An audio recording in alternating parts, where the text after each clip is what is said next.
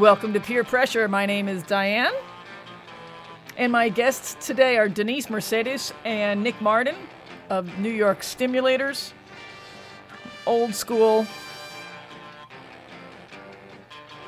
influential band. And they've got a great playlist. Some incredible stories, and I hope you do want to listen to the whole thing. Thanks to Lita Martinez for editing the podcast, and to Liz Berg for all the other podcast duties. We are WFMU. Please stay tuned.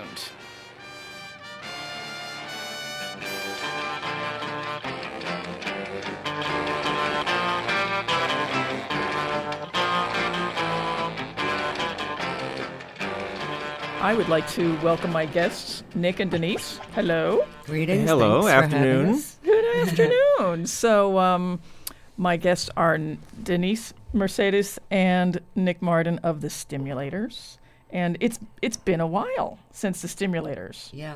And Just a little. Just a little. So do you want to give us a quick synopsis of what was of how the Stimulators started, or especially you, Denise, where you were musically at the time and what you wanted to accomplish by starting the band? Well, I had been playing guitar, kind of starting out playing rock, playing already in a couple of bands, trying to get some chops and some experience. Luckily, I knew a lot of different people from music, people who were session players and people in bands. I spent a lot of time going to see bands and was 100% immersed in rock. And then I was very fortunate to have a good friend who worked for the record company that did the Damned album, Damn. I forgot now what it was. Not Rough Trade. Stiff, yeah. Right. So she said, "Oh, this band from England is coming. We got to go see them. We have these pies because their album cover, they're covered with pies." She says, "We're going to bring them the pies, and they're probably going to throw it all over themselves." I'm like, "Oh my God, I hope they don't throw it at us." So we went down to see CBGB's to the first Damn show.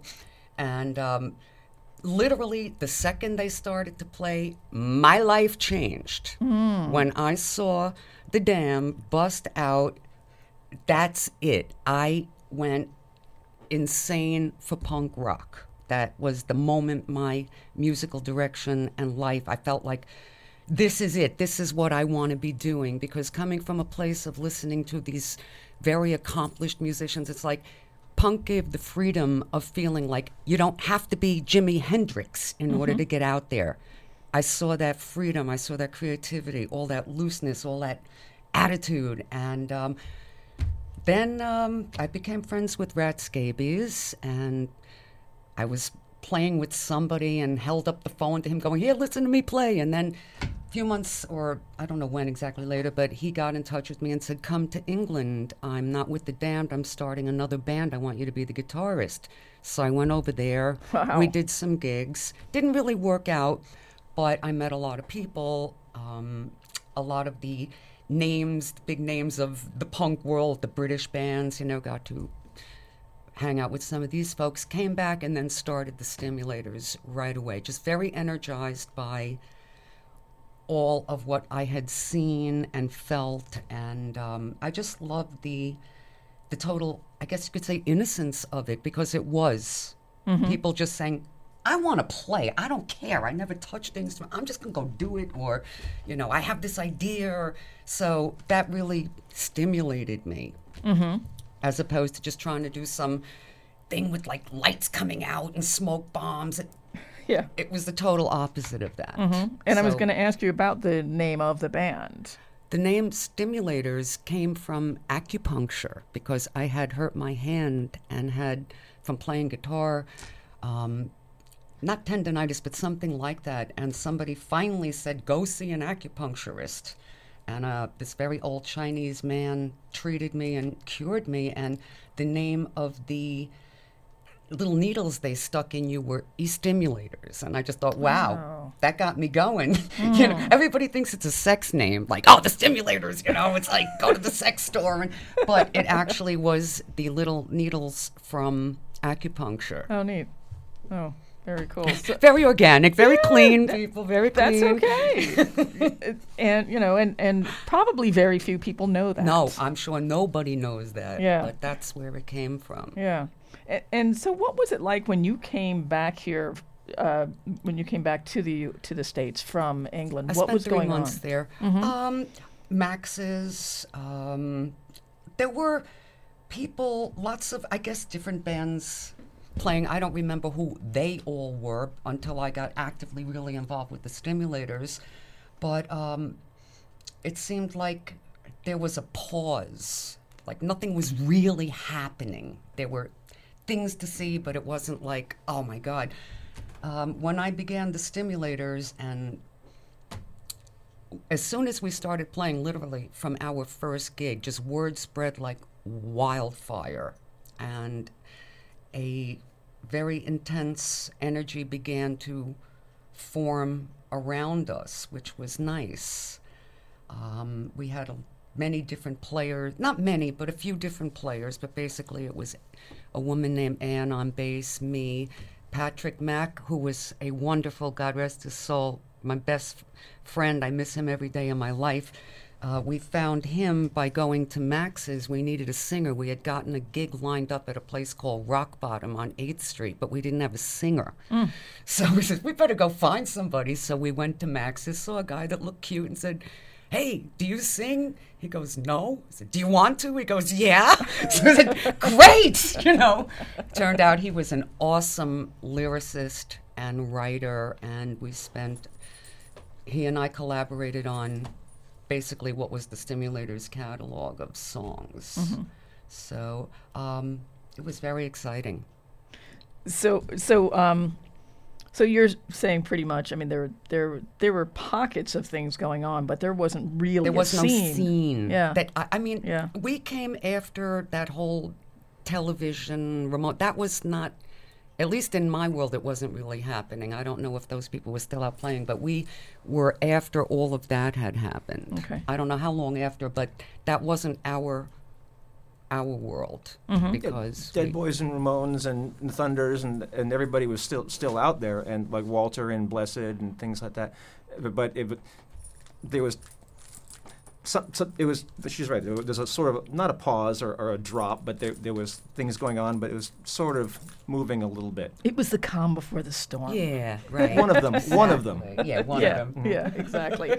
Right, and then of course you point to a lot of those.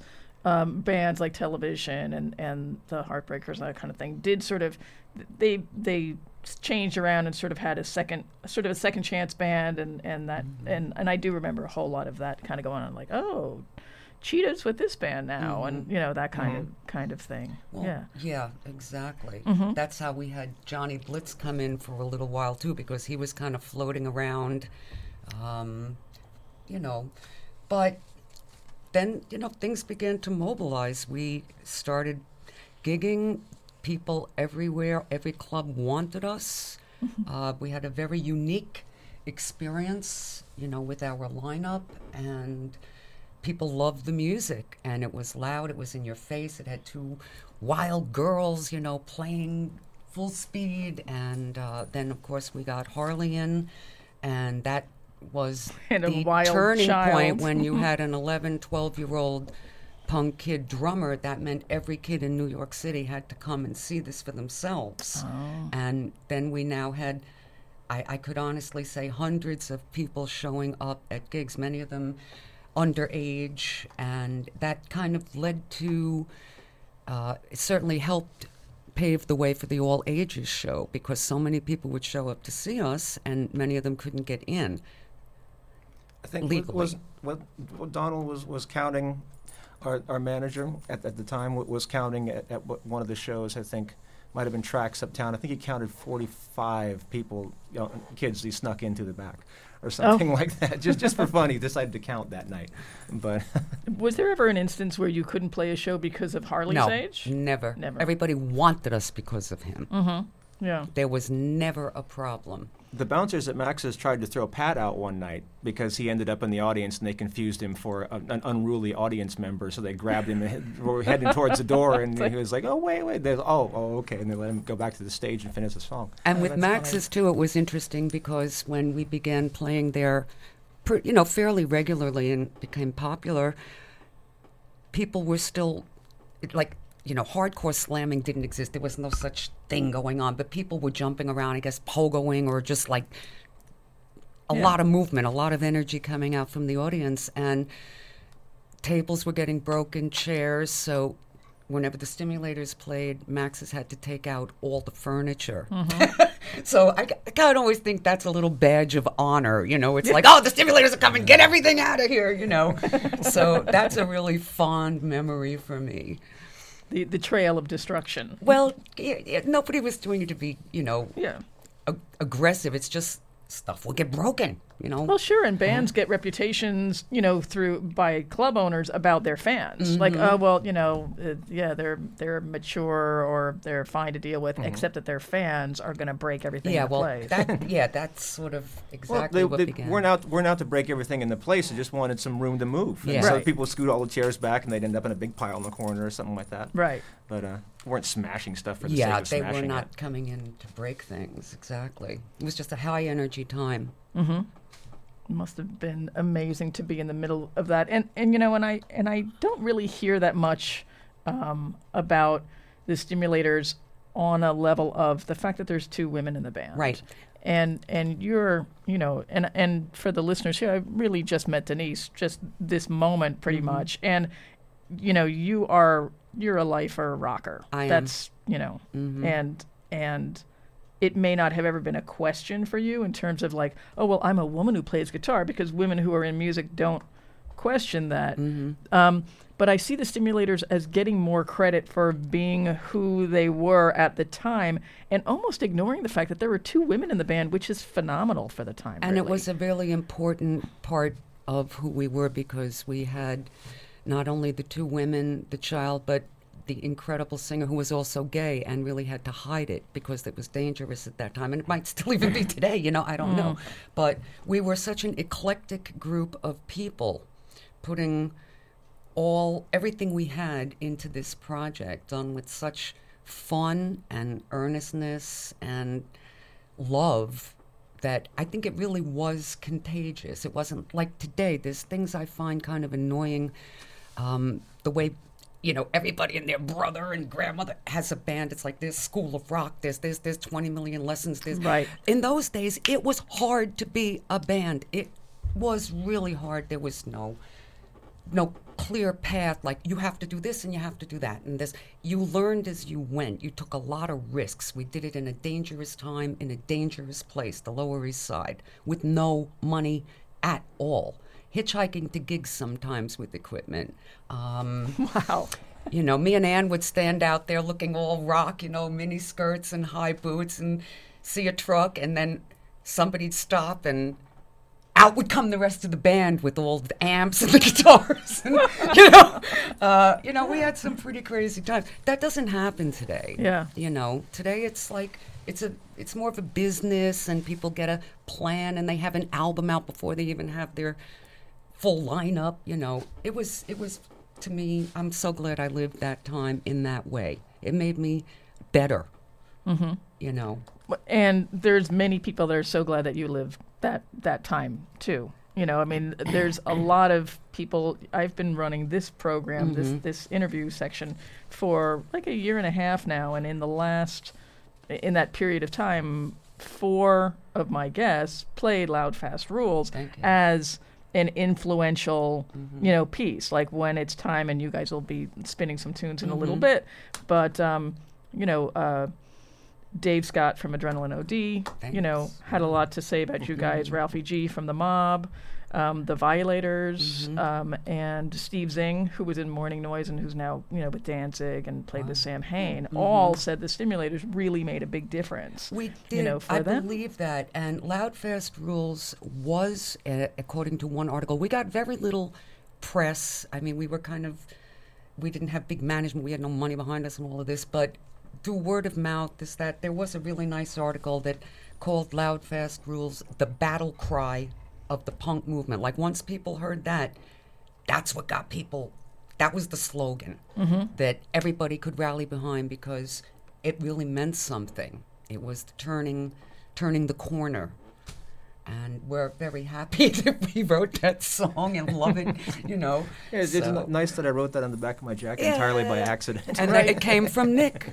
How loud fast rules. Well, and what does the phrase mean? Because a lot of people make it mean something. So how does it, like the phrase "loud fast rules"? How did you? Well, that was just the since I'd been around music, you know, all my life, one way or another, being dragged to shows by my folks or, you know, relatives in music, or coming out to visit my dad in New York, you know, for vacations and things like that, and he was hanging out at Max's. He was closing Max's every night because that was his that was his local at the time, and so they would take me there for dinner, and I'd have my dinner, and I'd fall asleep in the booth, you know, and they'd stay up till drinking until it closed, you know, with all his artist friends.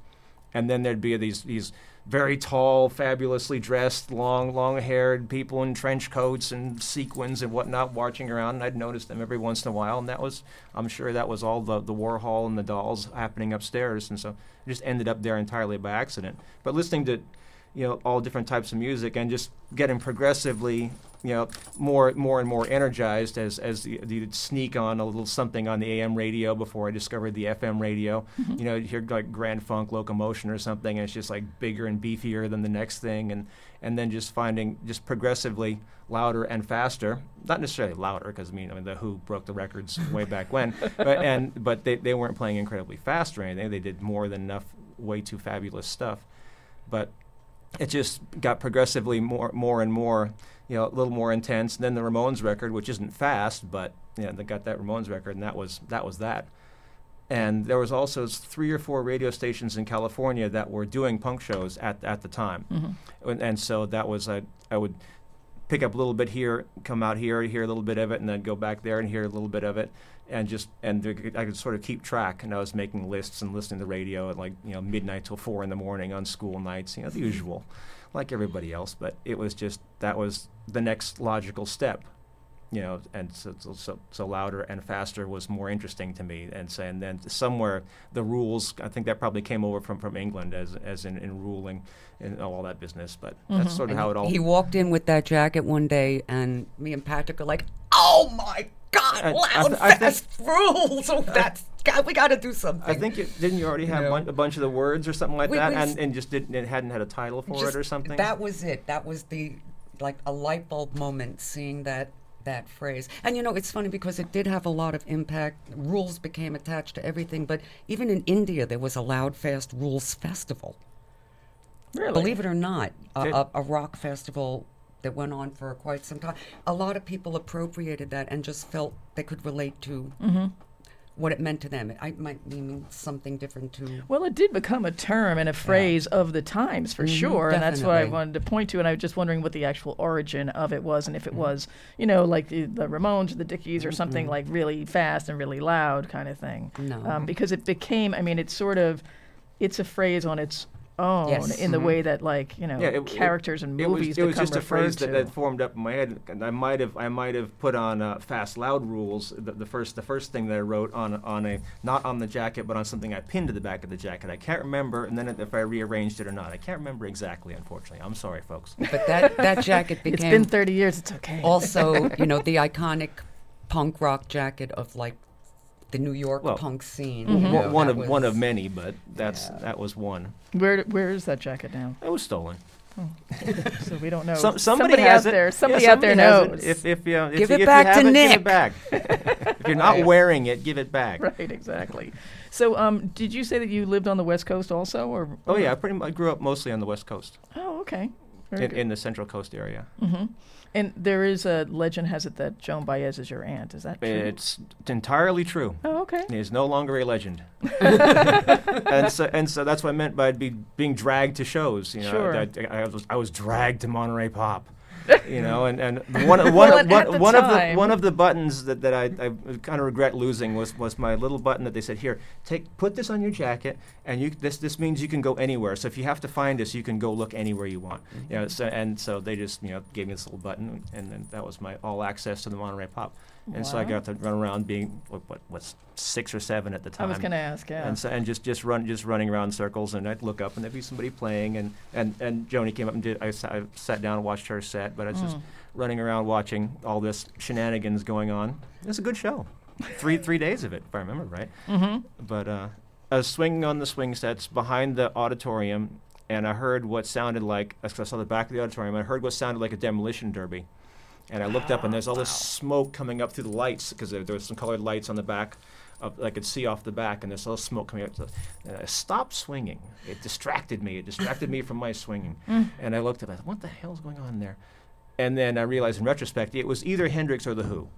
Oh, wow. I'm not sure who it was. Okay. But it was so you had to go back and look at the performance list or something. But they were both on the same night, and they were both making car crash noises. So I'm assuming that was one of the two. But so that's just more bouncing around music. Then I end up over here and end up going back upstairs years later to my dad's old hang, and that's where we ended up playing. Right. So around and around it goes. So when you say you were dragged to gigs, I mean, how much of it was kicking and screaming, and how much of it was... No, it's like, we're going to a party. It's like, okay.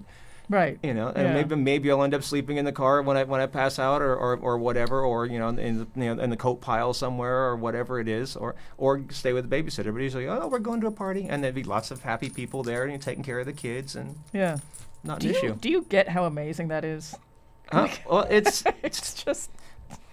In some ways it is. In some ways it should be the norm. Yeah. And in many places it is. Mm-hmm. And so it's just I was lucky to be there at that time. Yeah. Most definitely. Well, and it's just, being encouraged and having music as a positive force in your life as growing up. I mean, it's second nature for you. And, really it's like I talk to a lot of people, and sometimes it's really a fight to even, get music or music education or whatever, and but it sounds like for the Stimulators, the fight was more about being a band in New York. Yeah, well, my father was a musician, a flautist and pianist, so I grew up, again, totally around music. My parents came to every show I ever played, no matter where it was. God rest their souls, too.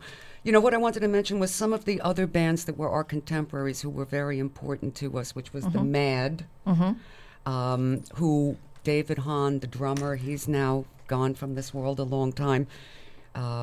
They were so innovative. They were so incredible. Peter Crowley was a true genius of the time, allowing all of us crazy people to come together and do our thing. To play at Max's, yeah. They were a very big Max's band. And then Pure Hell were our contemporaries. They were the first that we knew of all-black rock band. And there was, of course, the Cramps. We were very good friends with the Cramps. So it was a very exciting time of the local people. There were others too, the Blessed. And all these folks would be in the same room at the same time some nights. Yeah. It wasn't like, I can't go there, it's a rockabilly club. It's like, no. It's everybody just went wherever they went, and there were no issues. Right. Well, for the most part. Yeah, and I think because at that time it was more about doing what you were doing and expressing yourselves, really, and being in that same boat at the level your bands were at, and not creating genres and divisions. That was one quote that somebody said at some point was when all the bands looked different and sounded different, but they were all called punk bands. Even the Bad Brains, they didn't know nobody what knew was. Nobody knew what was going on. Yeah.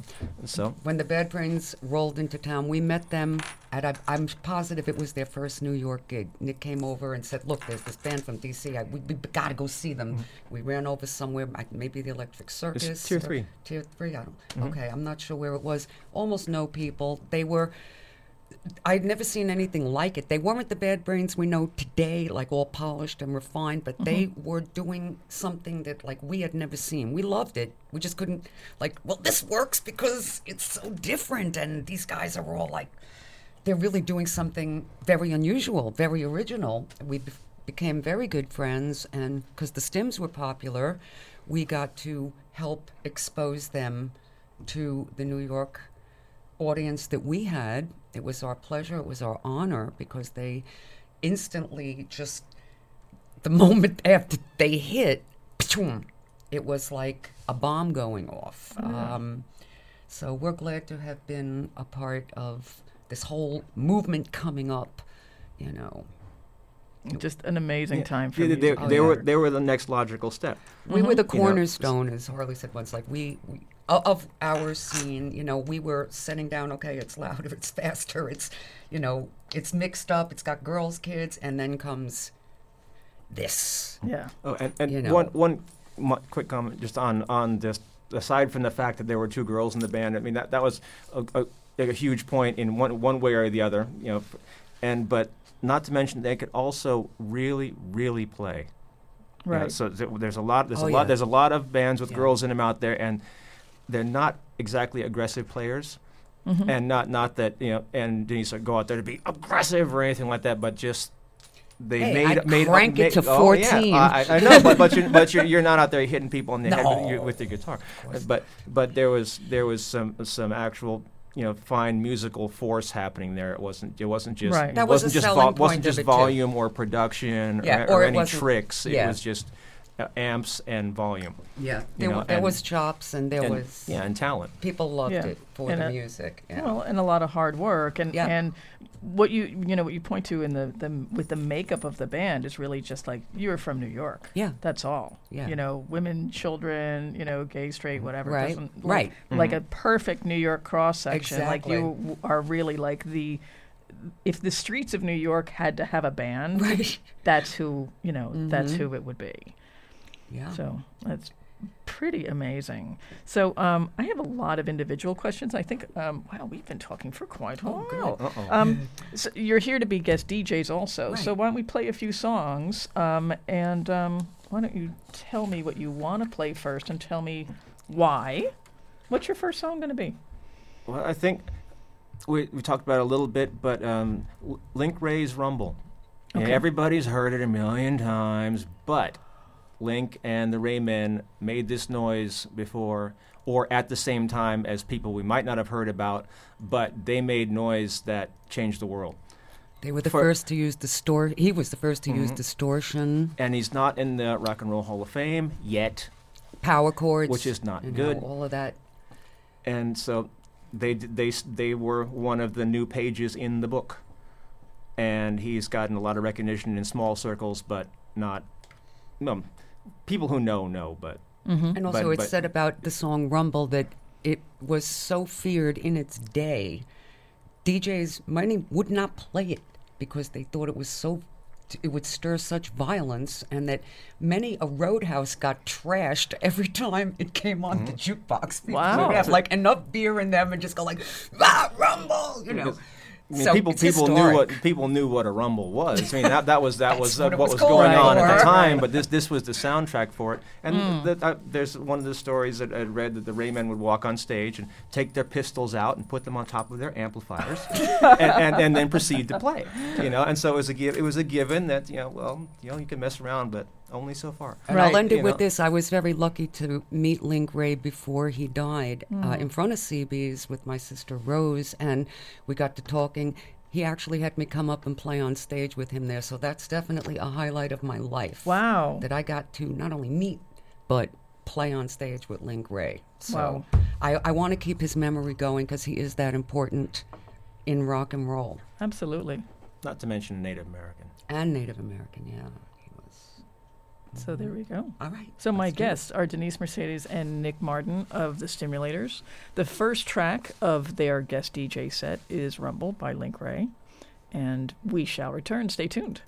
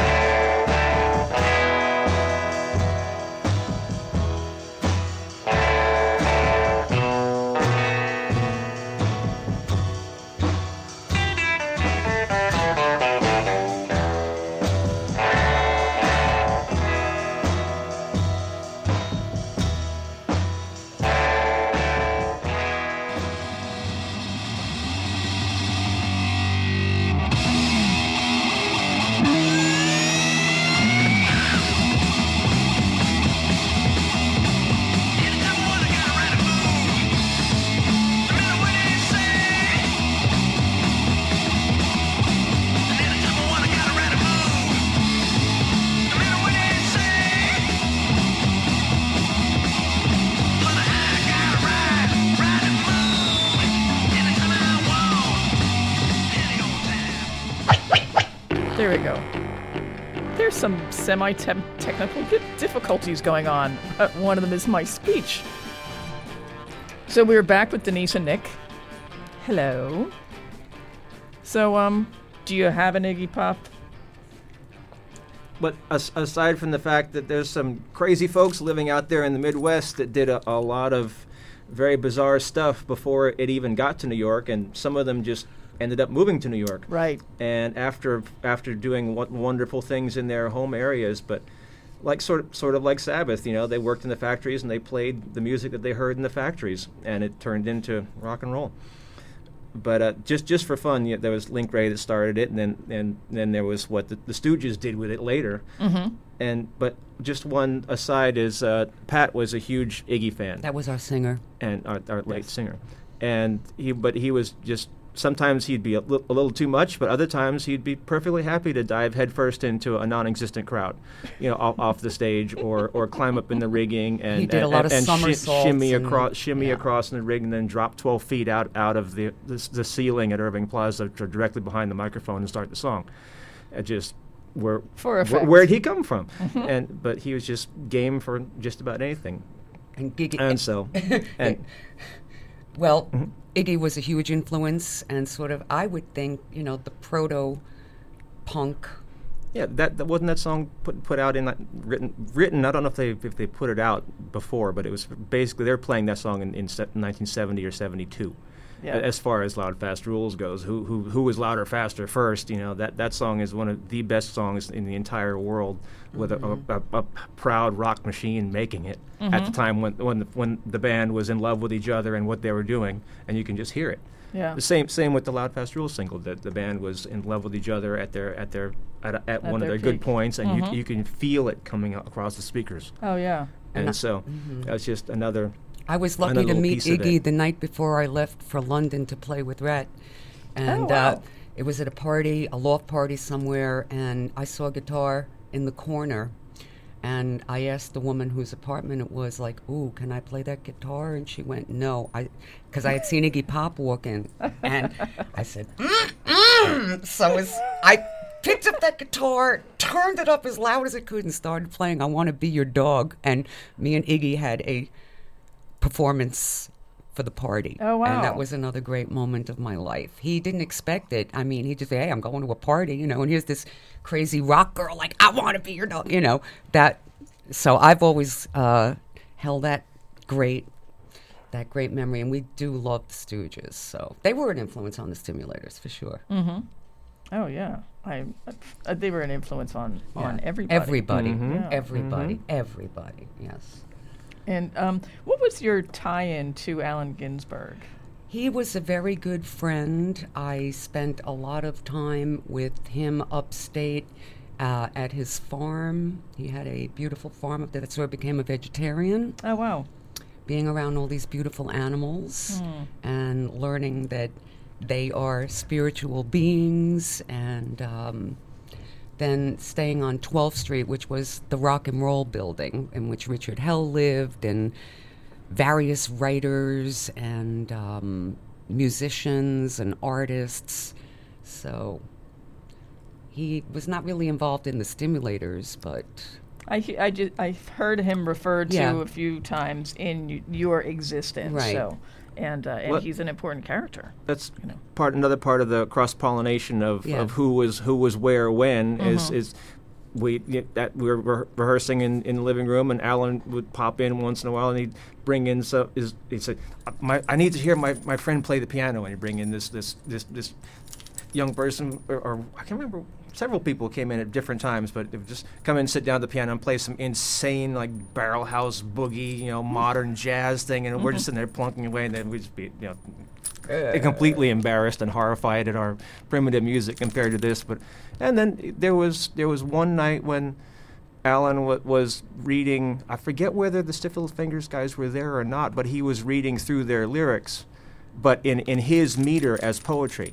Oh, wow. Just to try and see. So what is this? It's a song. It's poetry. So I'll take a whack at it. But he was just going through it just for fun, and that was interesting.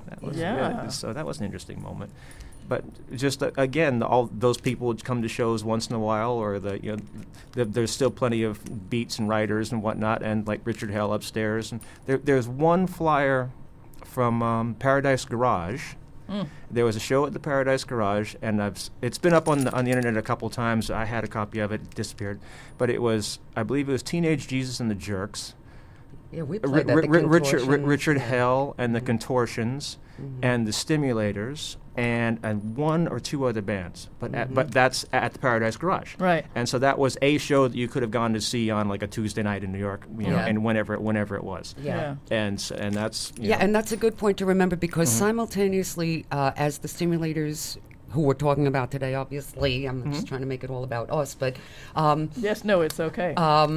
That is why you're here. Concurrently, a little bit after we started was the art rock movement, which was the Contortions, Teenagers, and we had the no wave art rock. These Arto two Lindsay. were New York, never came together. Really, in my experience. We play on the same bills once in a while. Sometimes we play the bills, but it was two very distinct movements going on. We were more like, meaning all of the people we were involved with, like the rockers, and they were like kind of the anti-rockers. Yeah, so it was more musical. They were sort of anti-musical. Yeah, right. So that was an interesting thing going on at the time too. And Roar, Reach Out International Records, founded by the true visionary Neil Cooper, who had the smarts and the heart and the sensitivity and the money to document all of us local people, and let us give him our little DIY recordings. And, he collected them and started his label. So you've got some of the early punks, the early Beastie Boys, the early Bad Brains. You've also got, the Contortions, and you can look down that roster, and it's interesting. People. Yeah, there's like an 8-eyed Spy cassette. Yeah, so it really does encapsulate what was going on all around at the time, because there were a couple of different things going on. And you have a release, the Loud Fast Rules full length. Right? Yes, we do. It's called Loud Fast Rules. That was recorded by our, again, dearly beloved and gone from this world, Jerry Williams, who is such a legendary character of our scene.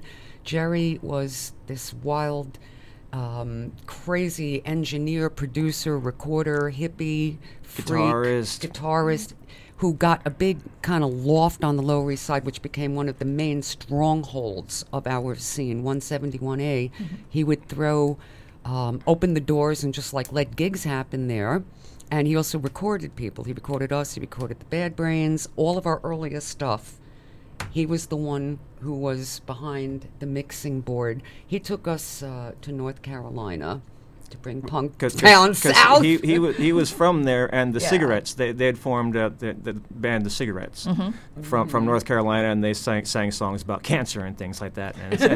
And so it was slightly obtuse thing to be doing, but they decided to come up to New York, and they came up to New York and built this little empire at 171.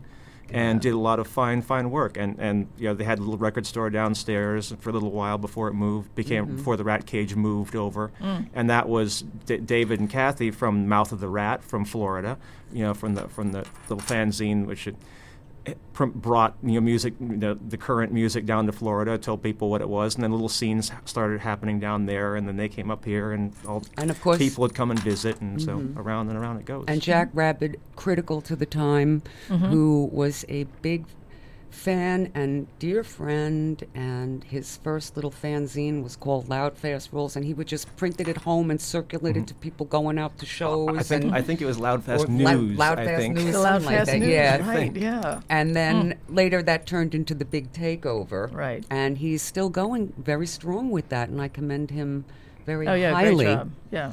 If you need a month's worth of Subway reading in one magazine, right, the yellow pages of he is dedicated. Yeah. Oh boy, Nick, and pure fabulous information. It's not. It's cover to cover read, and usually I don't even get cover to cover. Right. You know, it's just it's too exhausting, kind of. Nick, were you ever in Even Worse? Yes. You were. Yes. Oh, okay. So that's Jack Rabbit's band, obviously. So and Denise is more or less responsible for throwing us in a room and saying, "Do it."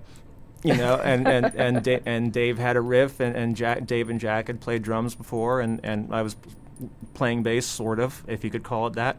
And then we ended up doing something, and then because there was, let's see, I forget how or why we ended up on playing at Tier 3, but Denise basically just said, "Well, you're going to play. Come on, get together, write some songs. You're going to do a couple songs before we play," and so we did.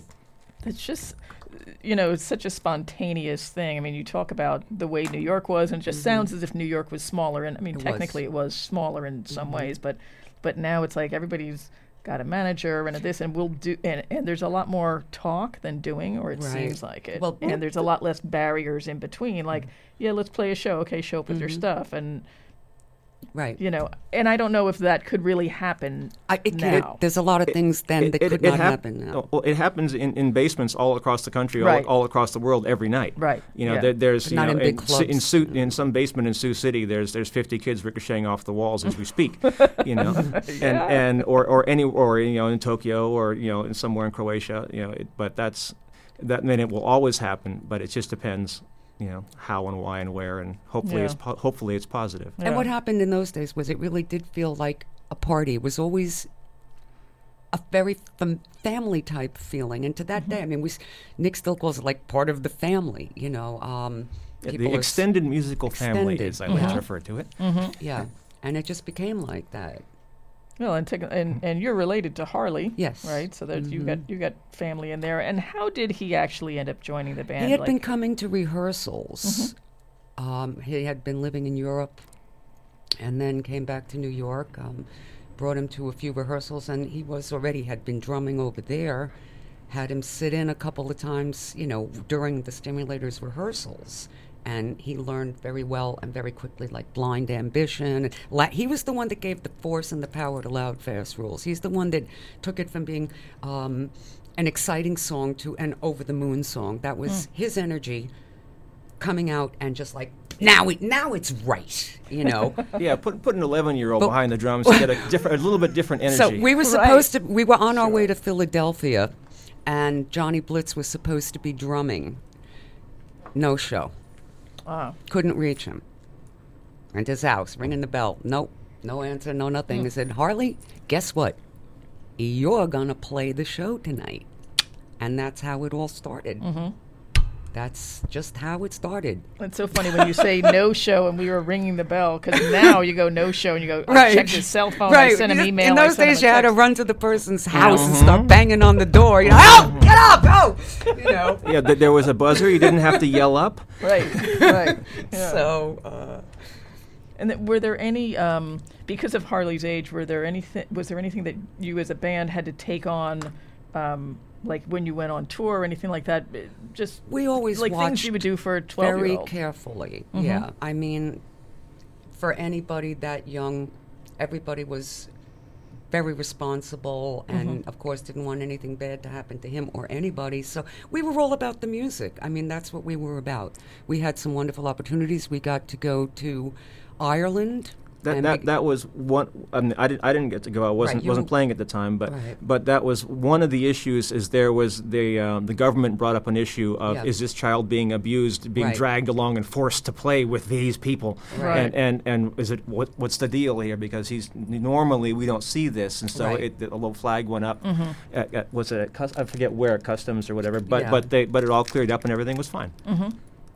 So no, he's a musician. He's a member of the group. Yeah, we had to show them, But no, overall, there was, like I said, he was very much the one people wanted to see. And aside from all of us, it was just, he was and he very would kick special. over the drum set twice a night. And put it back together. How long were you in Ireland for? We were there for a month. Oh, wow. Were there. We were brought over with John Davis, who had done a punk rock film, Shell Shock Rock, which documented the Belfast, Northern Ireland punk scene, and his perspective was that because there's been such a war going on there for so long between the Catholics and the Protestants and the North and the South and the English and the Irish, and the only thing that he was seeing pulling people together was punk rock, gigs.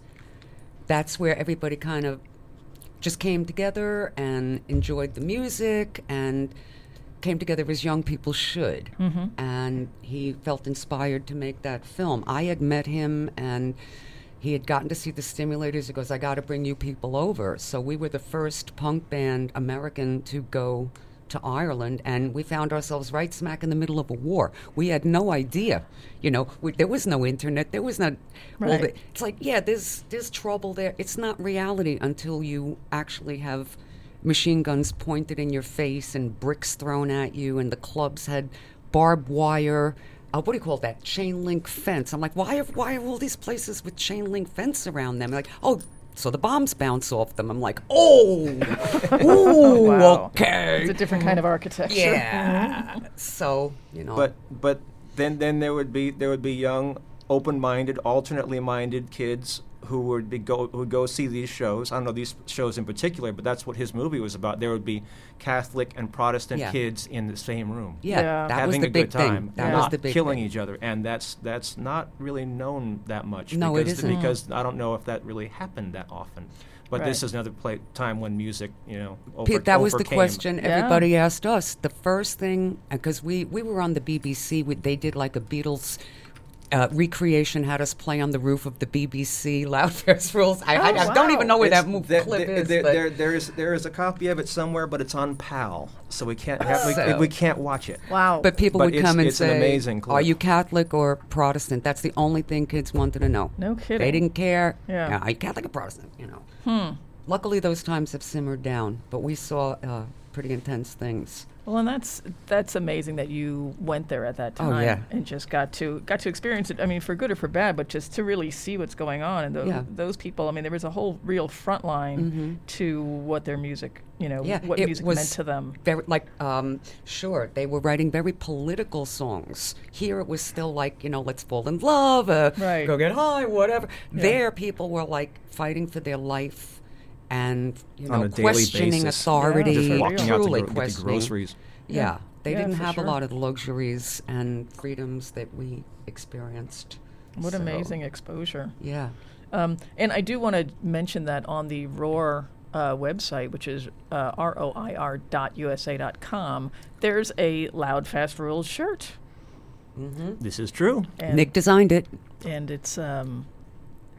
That's a reasonable facsimile of what used to be on the jacket. I was going to ask that. Without all that went on first, and then I started embellishing it with band names and things like that a little bit later. But that's sort of what was happening on the back of the jacket. So all you punk rockers and anybody who loves loud, fast music, whether, whatever you're playing, it's a good shirt to have. It's a statement piece. It works. And they also have the Loud Fast Rules CD, LP, and MP3. I see there is no cassette, so Roar has they might change their tune. It's no longer a cassette-only release. They might have a few lying around the back. I don't know. Yeah. If you can find your Bad Brains red, yellow, or green cassettes. Right? Yeah. Or get all three if you can find them. Right. It's the same music. But did they come out in that order? Red, yellow, and green. I don't know what order they came out, but they specifically put them out in red, yellow, and green. Right. I did know that. Yeah. And so they're still really representing you guys, and it's great that thank you very much. That they're still around. Who how did the Loud Fast Rules single come out? Like, what was the process of putting it out and all that? It was very interesting. Paper and scissors and glue, from what I hear. Again, with basically zilch money, because nobody had a job or anything. Not really. I mean, our manager, Donald Merck, he pretty much, I guess, funded it, God bless him. It was a total DIY. We had no recording experience, didn't know what the heck we were doing. Went somewhere. I think the song ends with Harley going, do-over. You know what I mean? It's like, we did like one or two versions of it right there. That's all we could afford. And then we got Xerox paper and glue and sat there folding covers and putting them in. We had no distribution, so I think a few went to some local record stores. They did make their way here and there across America, but what I'm told and what I have read is that it is probably the most rare of punk rock singles because there just are none. Right. You know, how many were pressed? 1,000. But I think a bunch of them were not good anyway because the labels were all like, the artwork was all twisted off. They'd probably be worth a fortune now, you know, but no one's got them. The unplayable. It was the DIY. Absolutely. Do it yourself. We had to get it done. It had to happen. We made it happen. And I carry that to this day. You got to do something, you know, against all odds, which is written on that thing somewhere on that cover. Against all odds, like, here it is. You know, you just got to do it, you do it.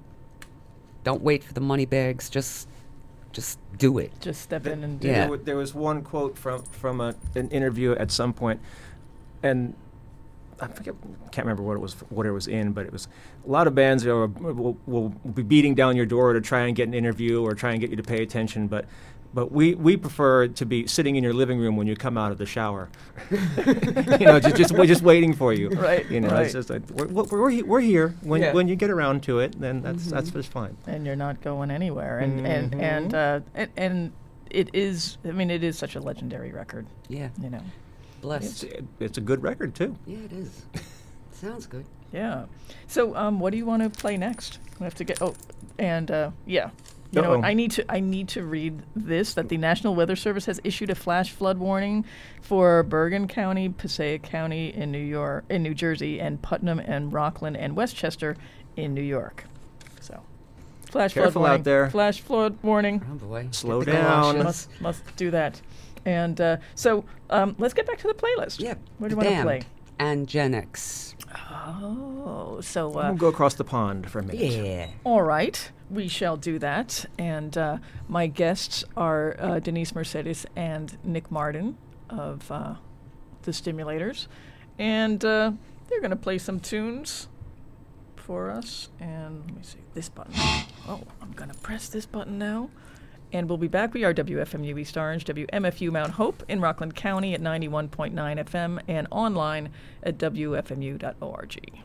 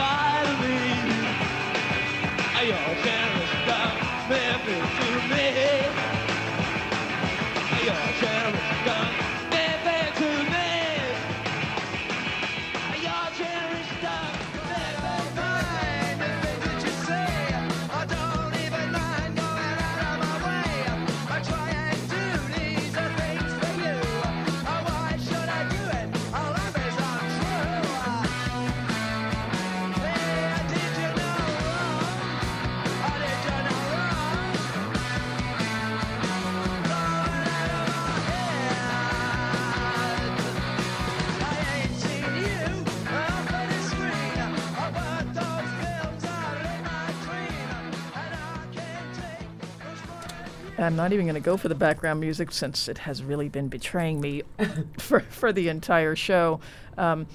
We are back with Denise and Nick, and let's talk about that playlist there for a second. Okay. Well, it started with The Damned, and they certainly impacted my life in an incredible and fantastic way, and a lot of other people. Nick, what do you have to say? Well, they came over first, sort of, and they did a tour of the States, and nobody knew who they were except for the 10 cool kids in every town, and they all came out. All 10 of them came out to see the shows. I'm sure there was more. I didn't see them. They didn't make it to my neck of the woods, but they made it to San Francisco, and consequently we had the Avengers and things like that. But all the 10 cool kids came to see him, and they all went home and sat down and learned how to play, and just like the day after, and they all formed bands after they saw these lunatics, and that turned them on. Oh, and Denise spoke about, I didn't mean to cut you off, about the CB's experience. What happened to the pies? Oh, they threw them all over themselves, and I'm sure into the audience, Okay. Yeah. I just had that. They didn't wind up in my face particularly, which I thought they would, but... Because there's a promo poster for that first record that I still have, in my like rats bedroom. licking the head of Captain Sensible, and they were all covered with... and it says, "Play it at your sister." That's right. That's the poster. They were definitely...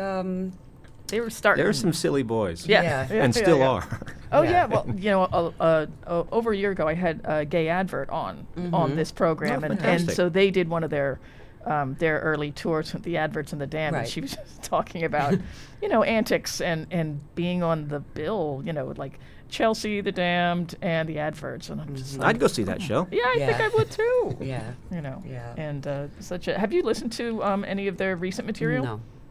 Which the Damned The stuff? Damned, yeah. Here and there, bits and pieces. Yeah. And I'd see them every several years, played whenever a on couple of one years tour ago, or another. Yeah. And it's, the keyboardy stuff, and that's fine. But it all works. Oh yeah, for sure. But then they'll still, depending on which lineup and who's playing what, they'll be harder or softer. But they're always, do their job. A very important band. Yeah. Extremely important. Even when they came over for the Machine Gun Etiquette tour, I went to see them at Haraz and didn't like them at all because they weren't playing any of the old songs because I was young and stupid. Right, like I only like their. Are you one of those record people? Like I only like the band's first record. No, not at all. But just first impressions or whatever. And the sound was weird and of course they played Love Song, and then for some reason it went over my head. Yeah, I didn't get it. They played all of that record, and it just didn't seem to be. It just didn't do it for me. And that's the problem. I can't imagine how or why, but that just wasn't. It's difficult for artists to not only have to only play the songs that people love. Right. It's hard to break in new material. No, they played New Rose, and everybody went bananas. Yeah, well, that's what I'm saying. People want to hear what they love. Gen X we picked just because they were so great. And there was such an innocence, it's like looking on that video that you see. I mean, it's just the pure joy. Of course, that was a takeoff on The Who's My Generation, They did a great job. Billy Idol. And the same thing with a bunch of knucklehead misfit young kids for whatever the reason, whether they all went to the same school or the same neighborhood or the Bromley contingent, or just these five or 10 kids who like to dress up and have a good time and be a little bit. And then you got Susie and the Banshees, little bit and you got Billy goofier, Idol and everybody in the Bromley contingent ended up in bands. Right. And because they were just halfway creative and open-minded, and didn't mind being that way and didn't manage to have it beaten out of them one way or another. And at one of those very early Stimulators gigs at Rock Bottom, when we were just still trying to put together our material, our show, and still writing, we had covered the song. And who was in the audience but Billy Idol? It was like maybe his first time coming. He wasn't performing, but somebody brought him to the club, and he came up to us afterwards and went like, "I can't believe you're doing my song. Thank you so much. Oh, it's such a," he was so excited that it was known here and that somebody, was doing it. So, and what was your reaction? Oh, like you're like, I almost just played your song. Oh my God, it's Billy Idol. He was the most beautiful human I've ever seen in my life. I mean, it was just jaw-dropping. This is like a god. He really was that, and he was just a nice, sweet person. I mean, we didn't hang out a lot, but it was a thrilling moment, I think, for all of us to have like someone like Billy Idol in this like dump in the village, this basement. So. Well, and that's certainly serendipitous, and you create a connection right away. Yeah. He walks in to get a New York vibe, and somebody's playing his song. And it was very early. It was like really early on. So, but it's such a great song. Always loved this. It's my favorite Gen X song. And then of course the Sex Pistols. I'll let Nick take that. Well, it's just that middle guitar break riff is just brings me to tears practically. It's just evil. Yeah. In a good way. Yeah. but it's just a Chuck Berry song. It might as well be a Chuck Berry song, but with a bunch of knucklehead kids from England who got thrown in a room and said, "Okay, here's your break, kids. Yeah. Rehearse for 18 hours, get this right, and maybe it'll work." Yeah. And they said, "Okay," and it worked. It certainly did. It's one, And I'm sure that there's a lot, just the sound on a lot of the English records as opposed to sound on a lot of the American records. I don't know what it is, but there's just a different theory of production or something, or the buildings are older and sound better, or whatever it is. But some of those English records sound just a little bit beefier than a lot of the American stuff that came out here and there. But that's just one or two here and there. There's plenty of American stuff that sounds just as big and beefy. But and the Sex Pistols, of course, created the revolution. Oh, they changed. Helped change the world. Oh, that record is a very serious record. Mm-hmm. I remember just sort of taking it in and being like, whoa. Yeah. It affected everybody in not only rock and roll, but in life. I mean, they were banned here, banned there. It just the whole scene going on in, I guess, L.A., the hair bands or whatever was going on there. This was just like such a kick in the behind, to have the Pistols come out with Sid Vicious covered in like scabs and blood, and everybody's ripped up clothes and like, it really did wake people up to a new reality. I think it was really important. Definitely, it was really important, And I think subconsciously, all the people, as far as them being banned and all this, and they're horrible, and there's these awful people doing, most of the people, I think, realize that, no, they're not. They're just a silly band, and they happen to be really powerful. Yeah. But they're not out to destroy the world, But it's they were singing about it. Yeah. Although I definitely didn't know. Like I'm if they had played here locally, I would have gone to see them, but I probably would have stayed in the back. Like there was certainly a fear. Definitely. My experience, at least, was like, whoa. But then also in that documentary that came out a couple years ago, there's a couple of very nice shots of people like walking down the street in London at that time when it was happening, and it was just so bleak and depressed, and not to mention the garbage strike, and there's like 25-foot piles of garbage in the middle of the street, just imagine just living like that. You can see why they would play a little harder. Yeah. And they revolutionized so much of fashion, true, with Malcolm McLaren and Vivienne Westwood, but they definitely had their own spin on it. I mean, look, Punk at the Met. I mean, that's going on now. I haven't seen it. I might get up there. My sister wants to go. I probably will. But, the impact that band had on popular culture, we're still feeling it today. There's still people running around with mohawks and Susie and the Banshee eyes and, torn up clothes. And, they were super important. Yeah. Yeah, for sure. And it was all just a confluence. Malcolm wanted some pretty models, and he grabbed them, and it turns out they became the Sex Pistols and changed the world. Right. And so how and why? Just a dumb luck. Dumb luck, exactly. Yeah. Yeah. And Lydon definitely seemed to be an incredible mouthpiece because nobody could contain him. He was absolutely going to do whatever he wanted and say what he wanted. And that definitely upset, I'm sure, record companies and various and he was also, business fortunately, people. he was also very intelligent. Yes. So. Yeah. Mm-hmm. And I do have a request. I'd like you guys to play some of your own music. Well, how about Song About a Murder, which Nick and I wrote.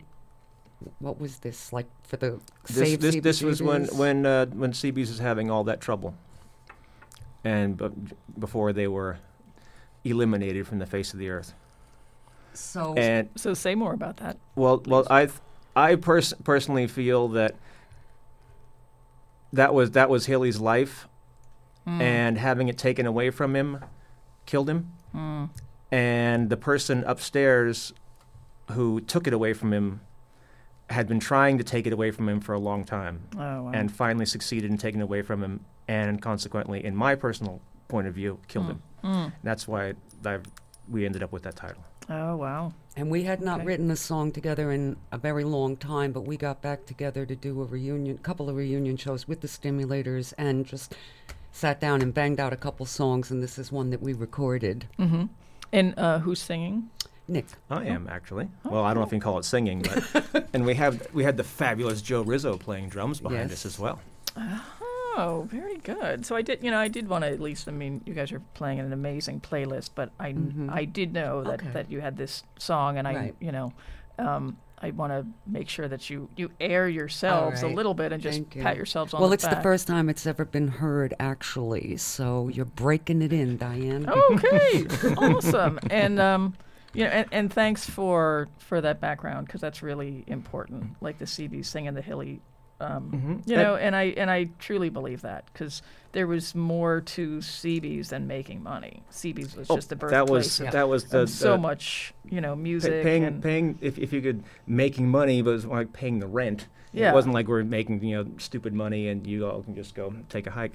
Right. And then when that whole thing happened, it'd been going on for years, but still it was just and also there's. For one reason or another, the lyrics, if you can hear some of the lyrics, there's just sort of talking about the time that we're talking about. Mm-hmm. 78 to 80 or something like that, or whatever that little in between time period was. Right. 81, 82, and so, or I'm not exactly sure what bookends you want to put on it, but there's a little bit about that in there also. Mm-hmm. Well, say the word now. Which the freaks, geeks, weirdos, and queers, we've been rocking this world for years. Line? Yep, that's my favorite. which applies all the way down the line. Yeah. And it will apply from here on out as well. Yeah. There's some poor little kid in the basement is just going to do something amazing. Right. Whether they're autistic or whatever it happens to be, but they'll somehow manage to get it out. Yeah, I mean, people don't... Despite whatever is going on. And now that Seabees is gone, people sort of talk about Seabees, but it was just, you would just go there and you didn't know who was playing. Mm-hmm. You would just go. It was a gathering place. Right. And a lot of times you did know who was playing, but it wasn't like you wouldn't go there because there were no bands that you knew. Right. And and there was a real encouragement. And the same with Max's and Tier 3 and all the 171, all the different clubs at the time. People would just, we're going out. Where are we going to go? Well, also it didn't hurt that all those clubs that I just mentioned were within about a 15-block radius, so you could hit them all in one night if you wanted to. Right. which is make things a little more convenient. It was a much more contained scene. But you just go. So somebody said meet me here, and then if the bands weren't good that night, you'd go somewhere else or Today not. It seems like it's all bars. Like there's a million bars. There was a few clubs, and everybody went to those clubs. Right. And sometimes you could get a drink, sometimes you couldn't. But it was a much smaller world. Well, social seemed more about the music and less was. About just sort of showing up somewhere and watching a big screen TV together. Yeah, and wearing your 20-inch spike heels and, all of that. That was not happening, So I need to mention A7 is on that list, too. Oh, yeah, absolutely. Leave us not forget A7, which was another piece of the pie. The same but different. Yeah. All the misfits ended up there one way or another, here and there, or hanging out in the park or back and forth. Or the one night when DOA was playing at A7, and then they went over to 171 and did a set. Then they came back to A7 and did a set. And everybody, the crowd just went with them. And so that was a nice night. Right. Imagine just being the person standing there on Avenue A, watching all these people go one place, then going to another place. And those are the same people. Right. That would have been David at his little egg cream shop, and he's still there. Yeah. And you should go by there and support him and give him a big tip. Isn't he going? I had heard. Maybe I'm wrong. I had heard that shop was not doing that well. Probably not, but it never has. Yeah. And he's just trying to pay the rent, but he's been there since Lord knows when. Yeah. And the landlords went after him a couple years ago, but he managed to hold out. Okay. He put in whatever the hood for the hot dog fryer or something that cost him like $5,000 that they said you have to have the exhaust, and so he found the money. Somebody probably gave it to him. Right, yeah. And he did it, and so consequently he's still there. But you go there and get an egg cream. Before you go anywhere else. Yeah, I did actually. I think about 2 years ago was probably when I did hear about an issue, so that's probably what But he managed. But he's sold a bunch of T-shirts, and people saved him. Yeah, which is nice. That is nice, and that that's a sort of like the Kickstarter thing and all that is a great new thing to embrace, And so I do want to get to the music because it's obvious that we could just talk for a really long time. Sure. So whatever you want. So, Song About a Murder, the Stimulators. They are my guests This was like 2005, 2006 we wrote this. All right. And away we go. Maybe. What's going on? hang on. Let's see. We'll try that again.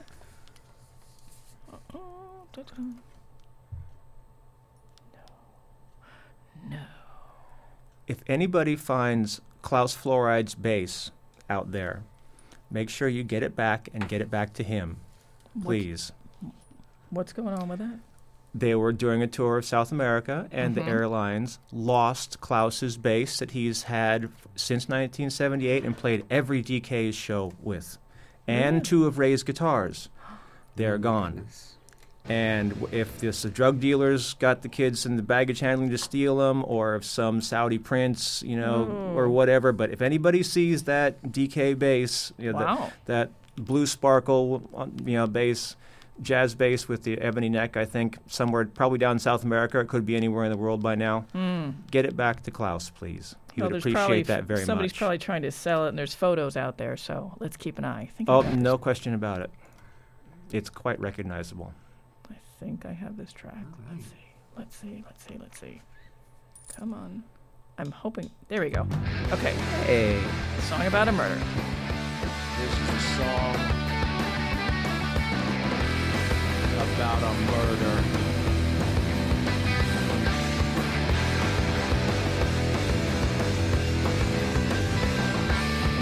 There's a place in New York City. Yeah, they came here when it weren't too pretty. Then came some folks who liked it loud. Soon they became the world's in crowd. We're all in a fight. Stand up for what's right. Everything will be okay if Hilly gets to stay.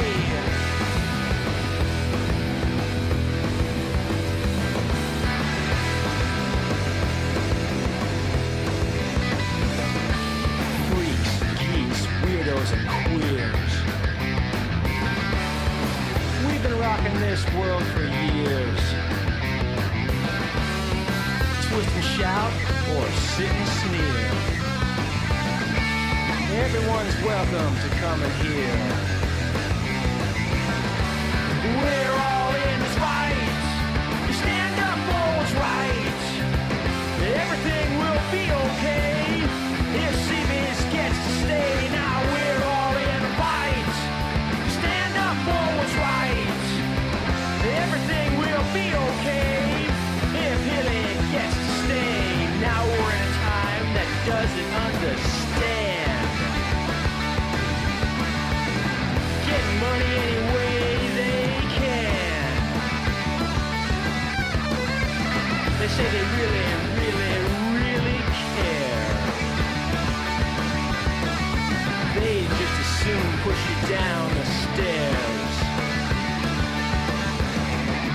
We're all in this fight. We stand up for what's right. Everything could be okay if CBS gets to stay. Now we're all in the fight. We stand up for what's right. Everything could be okay if we can only stay. There's a new street in New York City. Joey's place is here because of Hilly. And it's not just for Johnny, Stib, and Sid. There's gotta be a cool place for the new kids.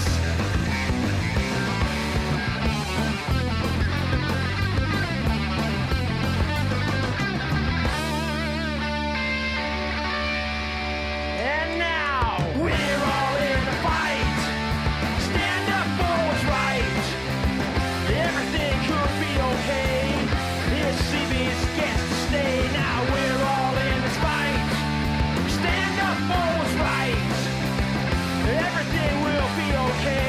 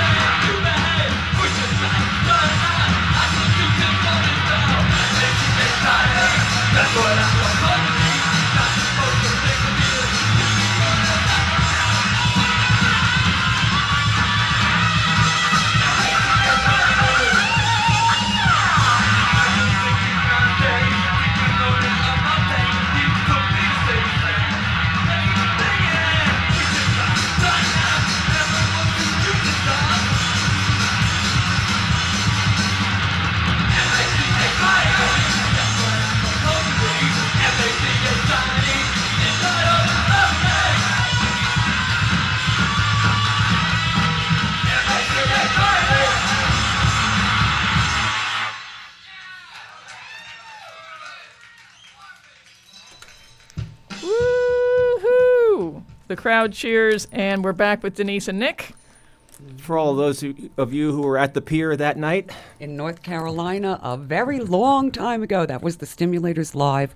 That was the recording that Jerry Williams did, I think, on a DAT machine that Roar, Reach Out International Records, put out, our Loud Fast Rules album. And it is still available. Yes. Right. So, and I do have the link up on part of the playlist here. It is roar-usa.com. ROIR. And right. Those crazy kids have pressed it on 12-inch vinyl as well. I don't know what's the matter with them. They have. Well, nothing stops them. Right. That's what. Animals. And and that song, right? Machine. Pretty early, sort of foreshadowing to hardcore. Thrash hardcore, absolutely. Yeah.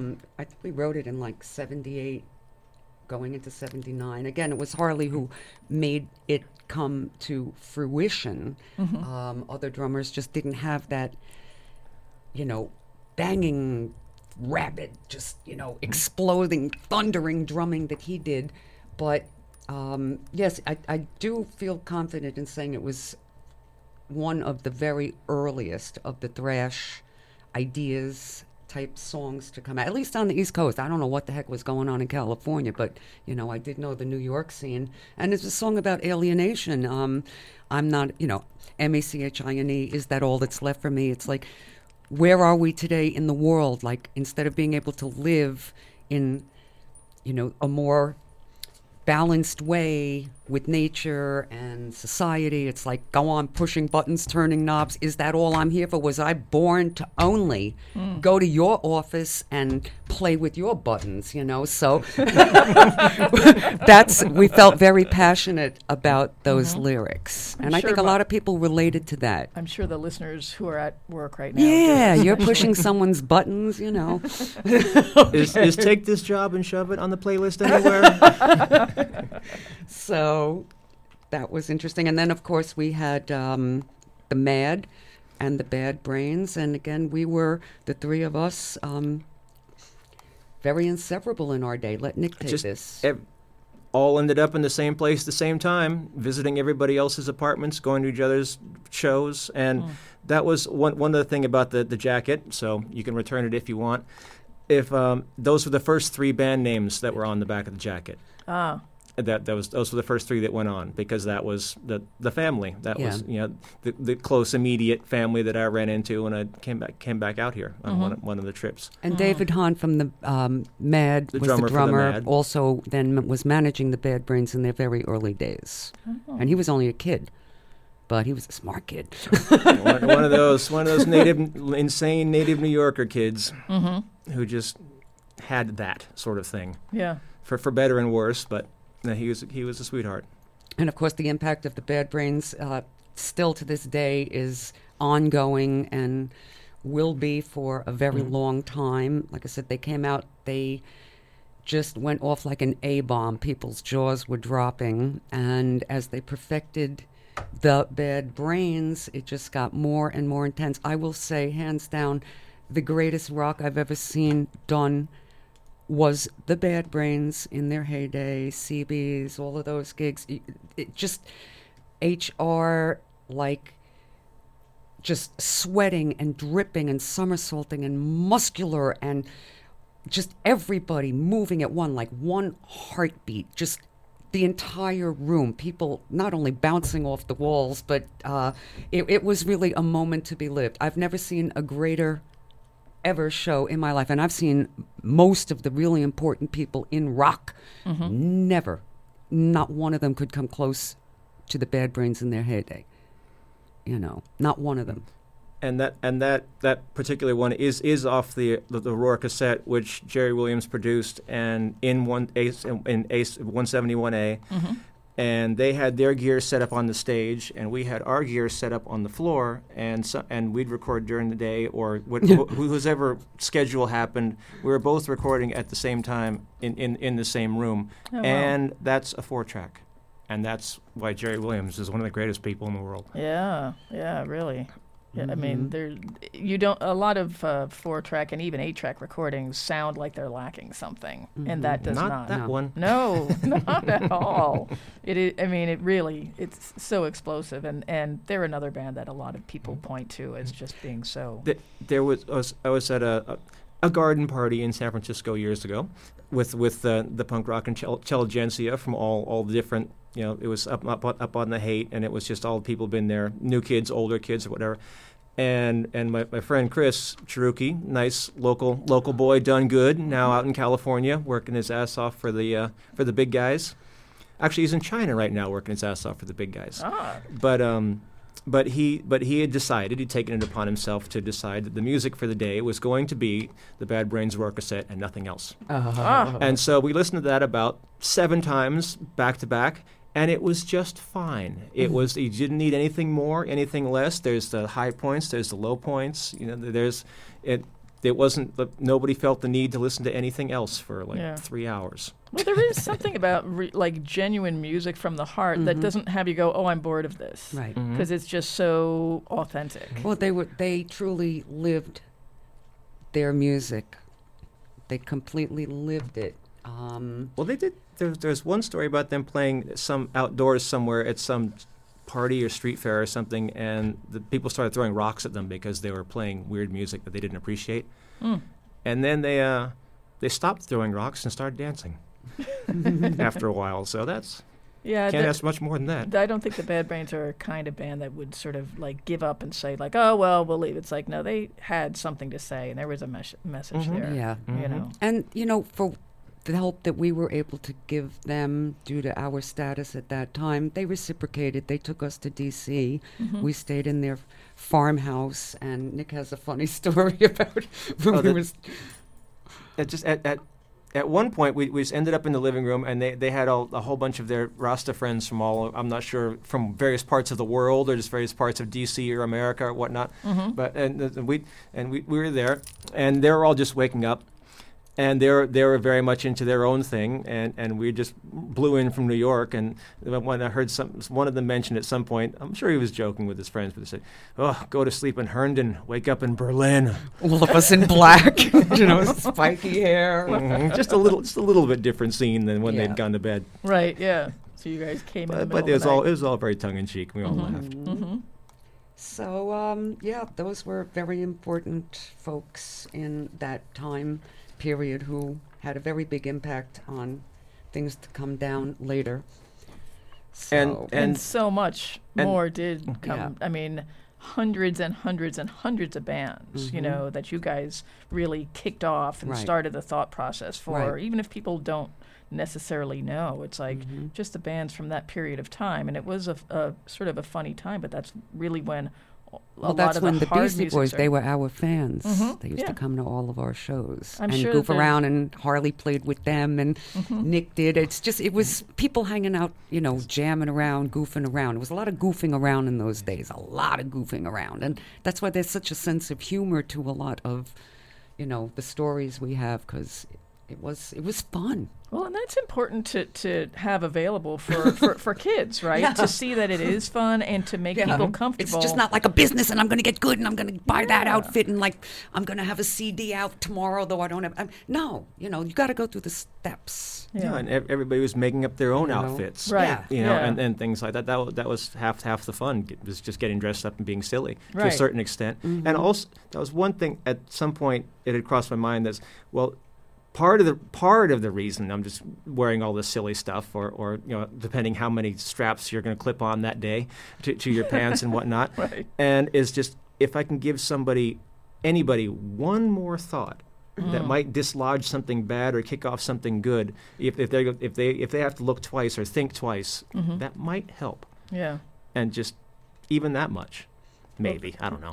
Well, yeah, but you point to something it's like self-expression is okay, and a band like the Stimulators really being a comfortable band to be around because of who was on stage and the music, not sort of just being street rock and different. Like we're doing something different. We've got all types of people playing it, and like you can do this too, right. and there's a comfort factor there. It's loud and powerful and aggressive, but it's not frightening. Yeah, and it's not threatening, and it's not going to hurt you. Well, and that's true, and there is a real difference there between like punk and hardcore. Definitely, there was certainly. I mean, I used to, in the old days, when slamming started, it was really okay for a girl to slam, and then at one point I was like, I can't get into the pit anymore, and it wasn't safe, and I had no desire to have my nose broken. But there was definitely, and even there were some early hardcore bands that were, and everything was safe, and people sort of watched out for you, and then there was really.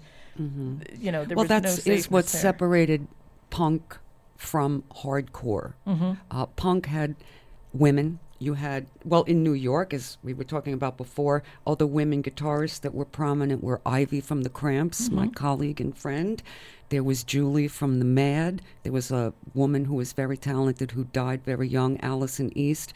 There was myself. We were like the four rock ladies of the punk scene in New York. There were girls singing, and we played, and people were comfortable. There was no fear of anything going to happen to you. And consequently, in England, why we picked songs we didn't even get to play, like the Rosillos and X-Ray Specs, because they also had women in the band, prominent, and it was about fun and good times, yet still it was making a statement. And hardcore just took off in a completely other direction. Well, they were making their own statements too. No, but I'm saying with the women and no, it was a different thing, more fun, like lighthearted, I guess, or maybe that's not the word for the kind of lighthearted is a good word. People dressed up and or not, depending. Or whatever they dug out of the closet. Oh, hardcore definitely has its own world, its own lineage, its own incredible history. You know, it's very different than what the early punk was, though. That's what I'm saying. Well, and even early hardcore was very different from later hardcore, for sure. Youth Blimp. So. And I just want to recognize and appreciate you guys for coming here. Thank you for having us. So killer though. And hi, Mom. But you did really provide a backbone and a direction for people, and because there's a lot that folks don't know. It's like the Blondie television Talking Heads era with a little bit of the Dead Boys thrown in and the Ramones into straight into hardcore, and there was this very rich, creative, extraordinary, fascinating period that a lot of people just don't know about. Right. We didn't have the internet. There were no computers. There were no tattoos in those days. Right. The only person I knew how to tattoo was Diana the Witch that had an iguana on her arm, and it shocked everybody. It was a much simpler time, and not having the access of the computers and all of this, that kind of got a little bit lost because some of these bands didn't have a lot of money behind them, Two bands. So, anyway, thank you for having us. Oh, you're very welcome. And I want to just ask if you want to mention what you're doing now. Denise is now playing back again with the all-girl Motley Crue tribute, Girls, Girls, Girls. I was with them for 3 years, left for a while, played with other people.